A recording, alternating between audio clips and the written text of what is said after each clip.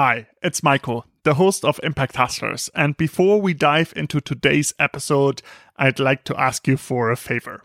If you get any value out of the episode today, please consider sharing it with a friend who would benefit from it, or leave us a review on your favorite podcasting app.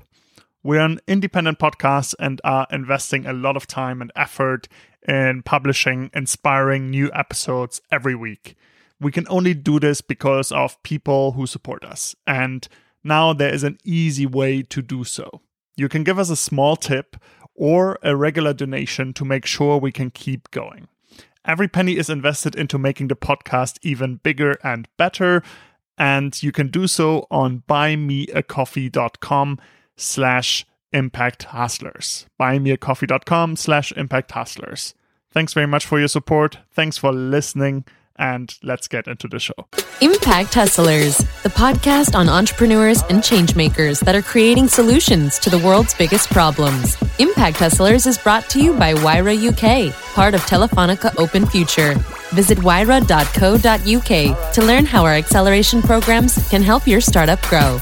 And this is your host, Michael Shafrat. In today's episode, I'm joined by Tessa Cook, founder and CEO of Olio, an app that allows you to share food with your neighbors with the mission to eliminate food waste. She has raised investments from top VCs, such as SL, for example, and is now scaling her company across the UK. Welcome, Tessa. Thanks very much for joining us. Thank you for having me. You were brought in way before you started your company as the first managing director of Wonga after the big PR disaster around that company.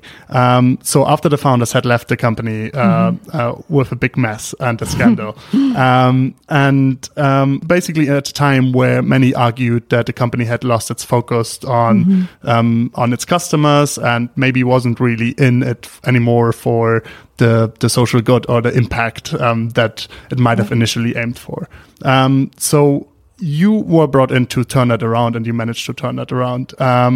What lessons did you learn in that time in terms of the role of companies and having a social impact and a positive impact on society? You're absolutely right. That was a company that started off with a great mission and vision, but along the way went very much off-piste. And there are a number of factors that I think contributed towards that. The key ones were really not keeping a close enough eye on who their real customers were and really understanding those customers. So one of the very first things that I did when I joined the organization was go and sit in the call center and listen to the customers who were speaking to us. And that gave some really good insight about who they really were. I think the second reason for the organization ending up where it was due to the pace of the growth. And I think a lot of that was due to having attracted large amounts of capital, having very aggressive top-line numbers to hit. And that therefore means that the organization becomes very focused on those top-line metrics. So what would you advise from that time? What would you advise to founders that maybe don't even run a social impact startup, but are just a conventional company, are growing their company? What would you advise in terms of still keeping an eye on doing good? I think it's about ensuring that you have doing good metrics on your dashboard from day one, and you measure those and scrutinize those just as much as your top line metrics. That probably is one of the key things to sort of keep you focused. Obviously, if you look at your career, you've worked for Wonga as a managing director, you've worked for Dyson, for BCG as a consultant, so fairly traditional industries and sectors. What inspired you to start a startup in the social impact sector, and how did you come up with going into that sector? So I'm a farmer's daughter originally. So the world of business was always one that was very far away from me. I studied social and political sciences at Cambridge, and there it became very clear to me that I wanted to do something positive in the world, but I had no idea what or where or how. And so I did what a lot of people do. They sort of graduated and went into consulting.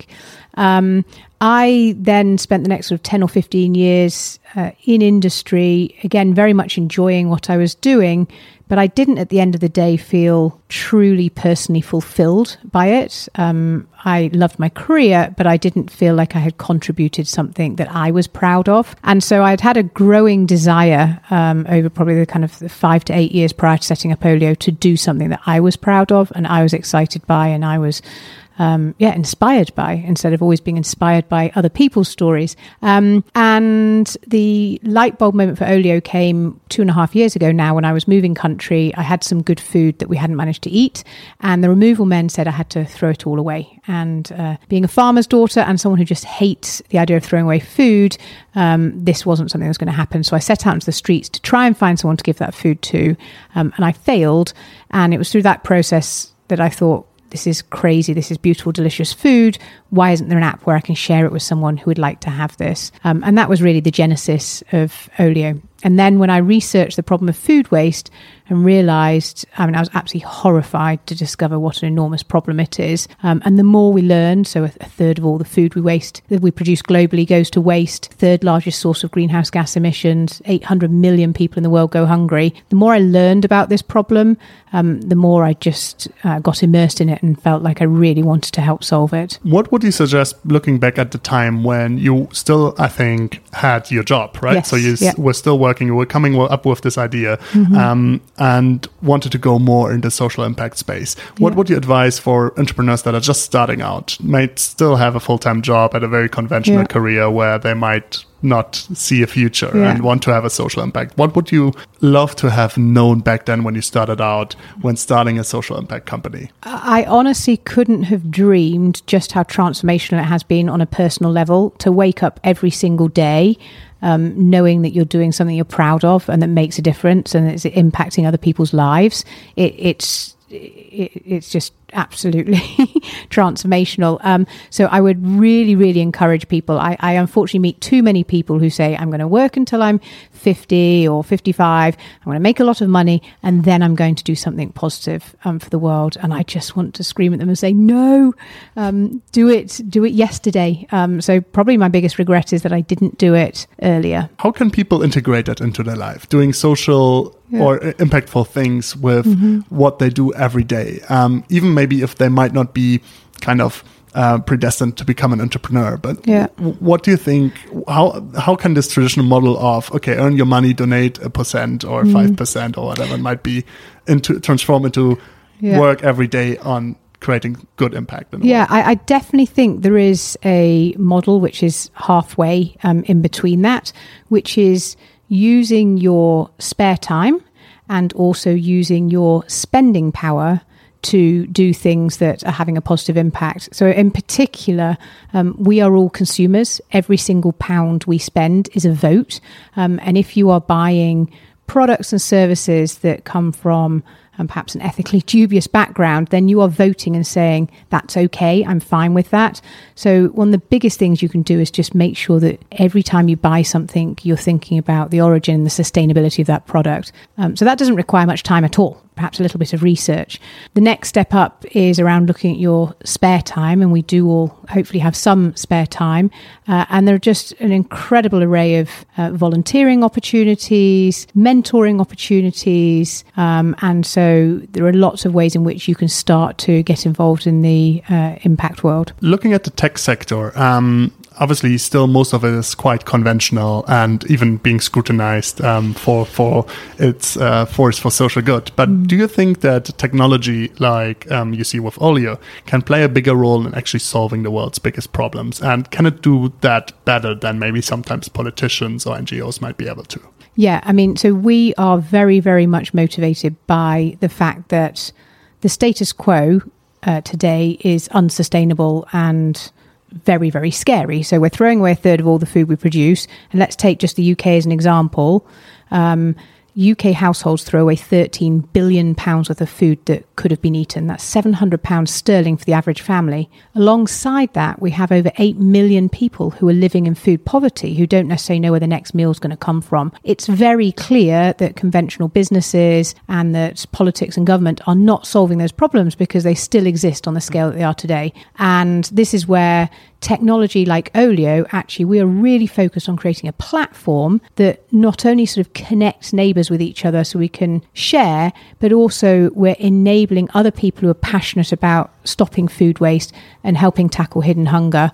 We're inviting them to come onto our platform and to spread the word, to use our marketing materials, and to get Olio kickstarted in their local community so they can solve the problem sort of on the streets immediately around them. And we really do feel like we are creating a sort of a grassroots community movement which is really trying to solve these terrible problems of food waste and hidden hunger. Should policy and should politicians focus more on giving entrepreneurs the job of fixing some of our problems? I think they can create an environment that is conducive for startups to start to fix some of these problems. But in our experience, what we have learned is that sadly, government and local government is pretty slow to move. And so we have had to sort of crack on, I guess, despite that. And I'm sure that in time, we're already working with some local governments across the UK, local authorities, and I'm sure with time we'll start to work with more and more of them. But obviously, we would like to be working with all of them yesterday. Mentioning your round that you raised, I think, earlier this year, you closed a round with investors like Mustard Seed, SL Ventures.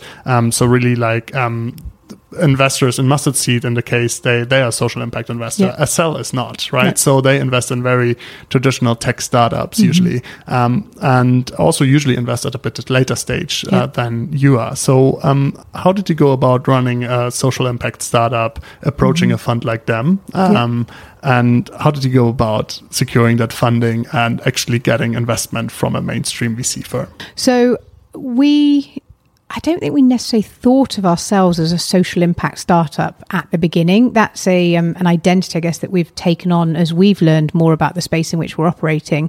I approached Sonali from Excel, who I'd worked with previously, I did the classic sort of ask for advice and get investment. So I wasn't planning to raise funding from Excel at that point in time, but I was seeking advice to make sure that we didn't do anything at our seed stage that would preclude us from being an attractive investment for them further down the line. And just pitched really the enormity of the problem, the huge white space opportunity to solve it. We had some good, very early data showing that we had a model that could work. And Sonali was very much backing Sasha and I as a team to unlock that opportunity. That was our seed round. We then closed a pre-Series A, which was Excel following on, and that was where Mustard Seed and Quadia, a number of other impact-oriented angel investors came on board. And I think similarly, they were very motivated by the problem that we were trying to solve and the very unique solution that we had, coupled with the team that was making it happen. So was the focus and the reason for them to invest mainly because you were aiming at social impact, or was it just basically they looked at your business and they thought, okay, this could really be a really big business, and that's the reason why we want to invest? I think if I'm being honest, different investors of ours sit at different places along the spectrum. So we have obviously Excel, who are very much a classic Silicon Valley VC, and we were absolutely presenting a multiple billion-dollar opportunity to them, and that's very exciting. Then we have some other investors who are very much focused on the impact in terms of the CO2 emissions that are being saved, the number of neighbor-to-neighbor connections that are taking place, etc. For us, Sasha and I, we are motivated by both. We're motivated by our impact, but also we believe that having a sustainable, robust business model is the most effective way for us to scale and therefore for us to have the impact that we want. So we don't see them as mutually exclusive, but we recognize that often it puts us in a slightly strange space because some people think we should be a charity and some charities think we're far too commercial, and we're this sort of hybrid that sits in the middle. And I think the B Corp identification and accreditation is probably the closest thing that we've found that really resonates with us as leaders of Olio. Do you feel like you're sometimes falling in a gap there Because obviously a lot of traditional investors might be like, oh, that's the social impact stuff, somebody else can do it. And then there is some social impact funds. But again, like the big money is obviously in the mainstream. So like how do you not fall through these gaps? We definitely feel a little bit like an adolescent teenager, sort of nothing quite fits.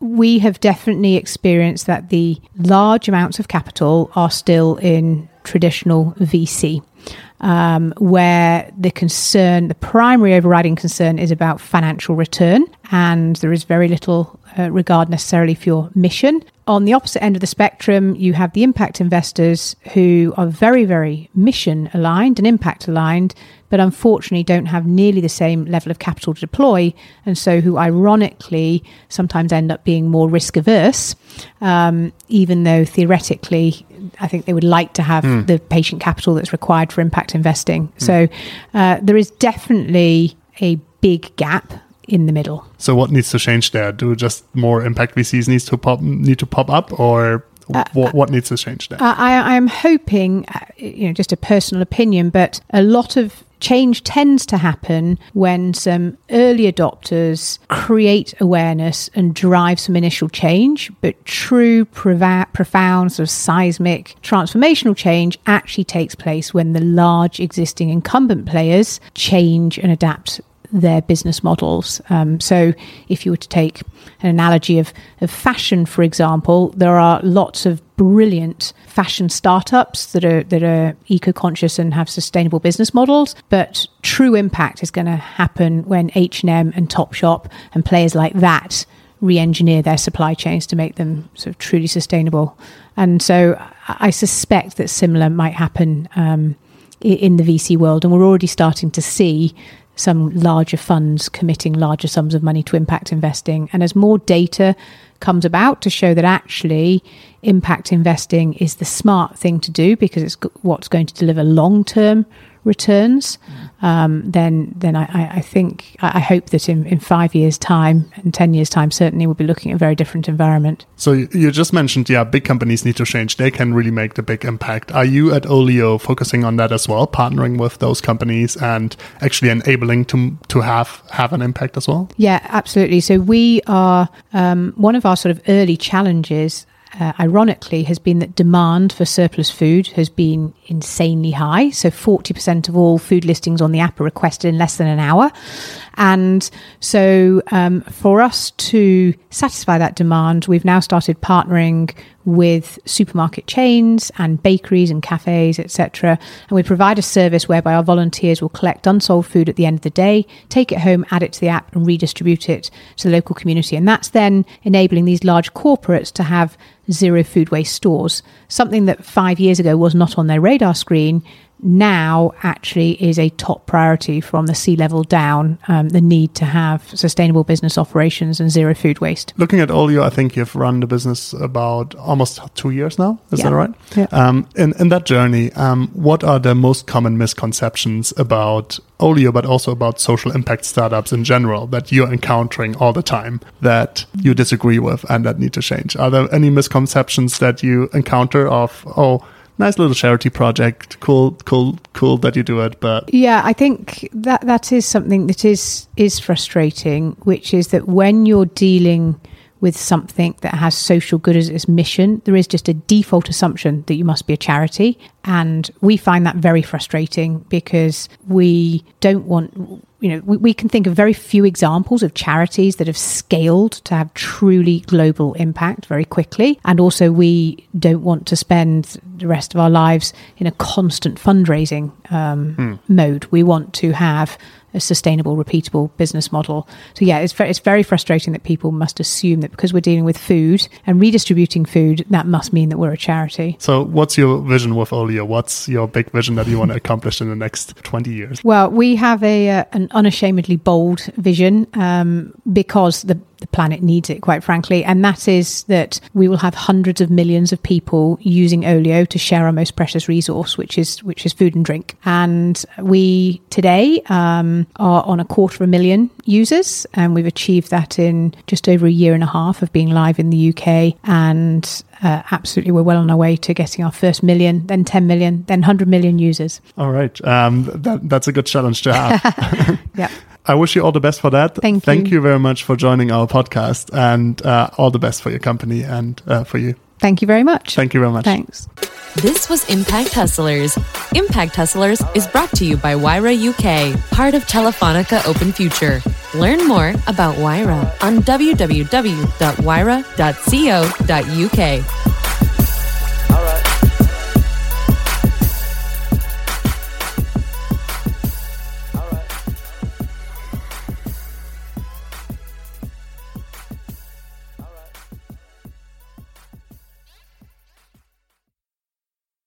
Thanks for listening to today's episode. If you enjoyed this episode, please subscribe, share the episode, leave us a review, and consider becoming a supporter on buymeacoffee.com/impacthustlers. This means a lot to me. Thank you very much for tuning in, and see you next time. Bye.